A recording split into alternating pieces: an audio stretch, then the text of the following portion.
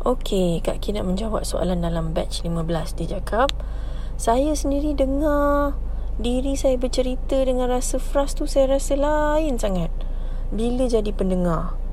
Kenapa aku tak boleh nak tolong diri aku sendiri pada waktu tu? Kenapa aku tak boleh nak move on? Benda ni benda yang memang sengaja Kak Ki buat. Tas ni memang saja Kak Ki buat untuk kalian.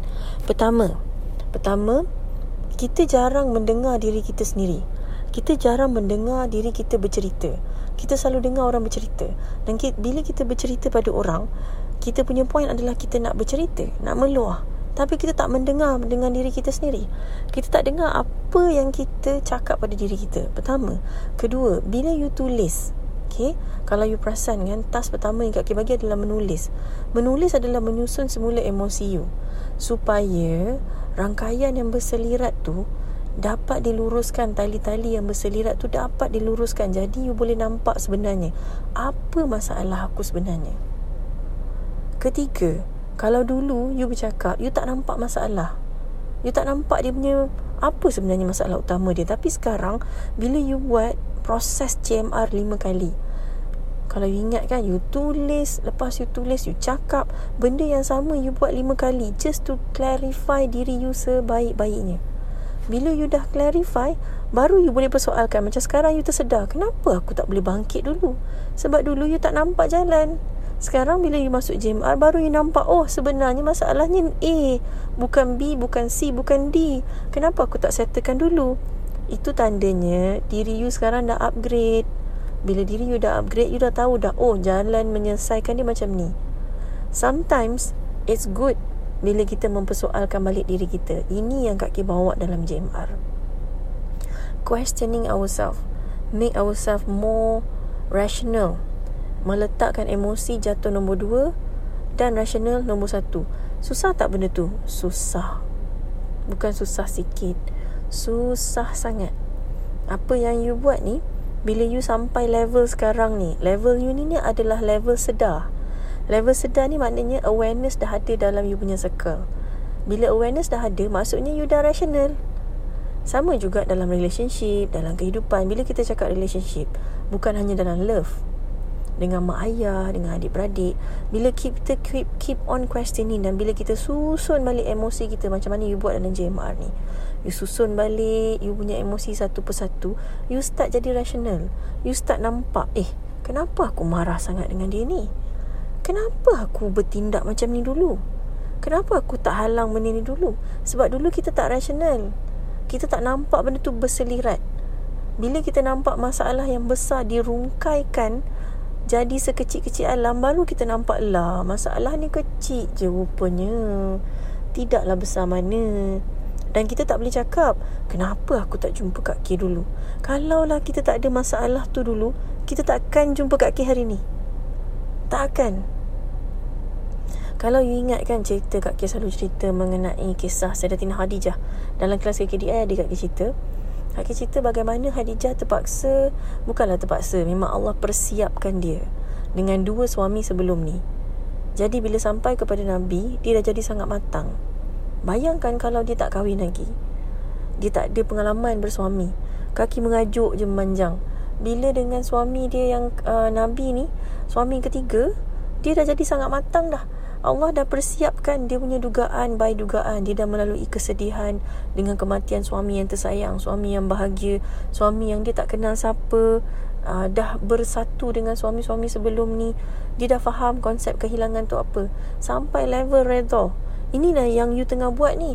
Ujian-ujian yang mendatang, you audit balik diri you, you tengok balik, you susun balik, you betulkan balik, you jadi rasional balik.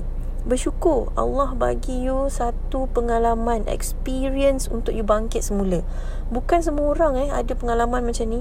Kalau you bagi, you belanja KFC sekarang kan, you belanja KFC dekat orang kaya, dia tak heran. Dia kata apa? Tak heran lah makan KFC, selalu makan KFC. Nikmat tu dah tak ada. Kalau you bagi KFC dekat orang miskin, orang yang 2 tahun tak makan KFC, apa dia rasa? Ya Allah, syukurnya ya Allah, terima kasih. Ada yang sampai menangis-nangis, aku terima kasih lah ya Allah, terima kasih Kak Ki. Ada sekali Kak Ki belanja keluarga pemungut sampah Kan? Kita bagi KFC tu, kita beli 15 ketul, kita memang beli 2 set kat. Kita tahu hari Rabu tu orang-orang yang ambil sampah ni datang, kita bagilah. Dia punya rasa bersyukur tu mata bersinar-sinar. Nak cerita nikmat tu adalah kesedapan, keseronokan tu, benda yang you tak boleh dapat. Sebab tu kalau orang dah kaya tu, dia nak lagi. Kenapa? Dia mencari nikmat, dia mencari experience tu. Kalau dah kaya, dia tak nak makan nasi lemak, tak nak makan roti canai, nak makan benda lagi sedap. Kenapa? Experience tu adalah nikmat, benda baru. Oh, macam ni rupanya rasa daging wagyu 1,100 gram. Dia dah rasa kaya. Tapi tak tentu lagi rasa nikmat ada. Rasa gembira, kesedapan tu adalah benda nikmat yang kita memang kena jadi selfish. Maksud selfish adalah hanya kita je boleh rasa gembira tu. Bukan semua orang boleh rasa. Sebab tu you cakap, kalau ada orang tu kan, dia merasakan nikmat kalau dia bagi duit banyak dekat orang miskin. Ada orang tak heran sebab dia dah biasa bagi 10,000. Dia rasa macam alah, tak ada apa-apa 10,000. So dia kena bagi 1 juta. 1 juta tak ada apa-apa sebab dah biasa bagi. You see, Allah tarik dah nikmat tu. Syukur bila you ada masalah macam ni, bila you dilanda ujian sebelum ni, bila you datang hari ni, you berani cakap dengan Kak K, saya sendiri dengar diri saya dulu ni, saya frust, kenapalah bodoh sangat saya dulu ni, kenapa saya tak boleh tolong diri saya ni. Nikmat, inilah nikmat. Inilah nikmat. You merasakan seperti macam bodohnya aku. Kan you rasa tak satu nikmat? Nikmat seperti, oh my God, now I know why.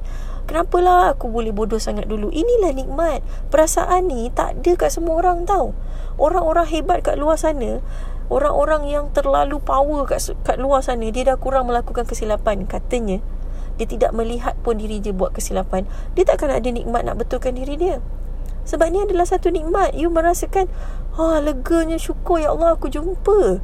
Oh macam ni rupanya cara nak uruskan benda ni. Bila kita kata bodohnya aku dulu, kenapa aku tak selesaikan benda tu, maknanya kita dah jumpa jalan penyelesaian sekarang. Apa perasaan dia bila jumpa? Oh macam ni rupanya. Kan ke satu rasa kelegaan, rasa satu nikmat. Masya Allah, benda tu adalah satu benda yang sangat besar. Mungkin pada orang lain kan akan merasakan benda tu, alah, it's not a big deal. Bukannya kau dapat duit 10,000, tapi it's a really, really, really big deal for us. Adalah satu benda yang kita rasa seperti the biggest happiness. Dia nampak kecil, tapi impact dia sangat besar pada diri kita. Kerana rasa ni lah membuatkan kita lebih ada gratitude. Kerana rasa ni lah membuatkan kita lebih tak nak marah orang dah lepas ni. Kerana rasa ni lah yang membuatkan aku nak belajar lagi. Kerana rasa ni lah yang membuatkan, ya Allah kecilnya aku. Kerana rasa ni lah yang membuatkan aku syukur, ya Allah aku syukur sangat kau bagi aku lalui ujian-ujian macam ni. Dan kerana rasa ni lah yang membuatkan kita ni tunduk, sanggup berkawan dengan semua orang sekeliling kita. You see, if you can see bagaimana benda ni sebenarnya satu nikmat yang besar, you akan tahu you becoming stronger dengan ujian-ujian macam ni. Orang putih kan dia cakap, what doesn't kill you make you stronger, which is really true. Bila you dah sampai pada level ni, maknanya ujian yang dulu doesn't kill you, but it make you stronger. Cuma you tak tahu sebab you tak pernah audit diri you. These are the first time you audit yourself, and now you see how good you have been, how really, really, really good you have been throughout the years. Congratulations, Kak Ki nak ucapkan all the best to you, and I hope you'll find your way some days, and I hope you boleh bantu orang lain yang melalui jalan sama macam you.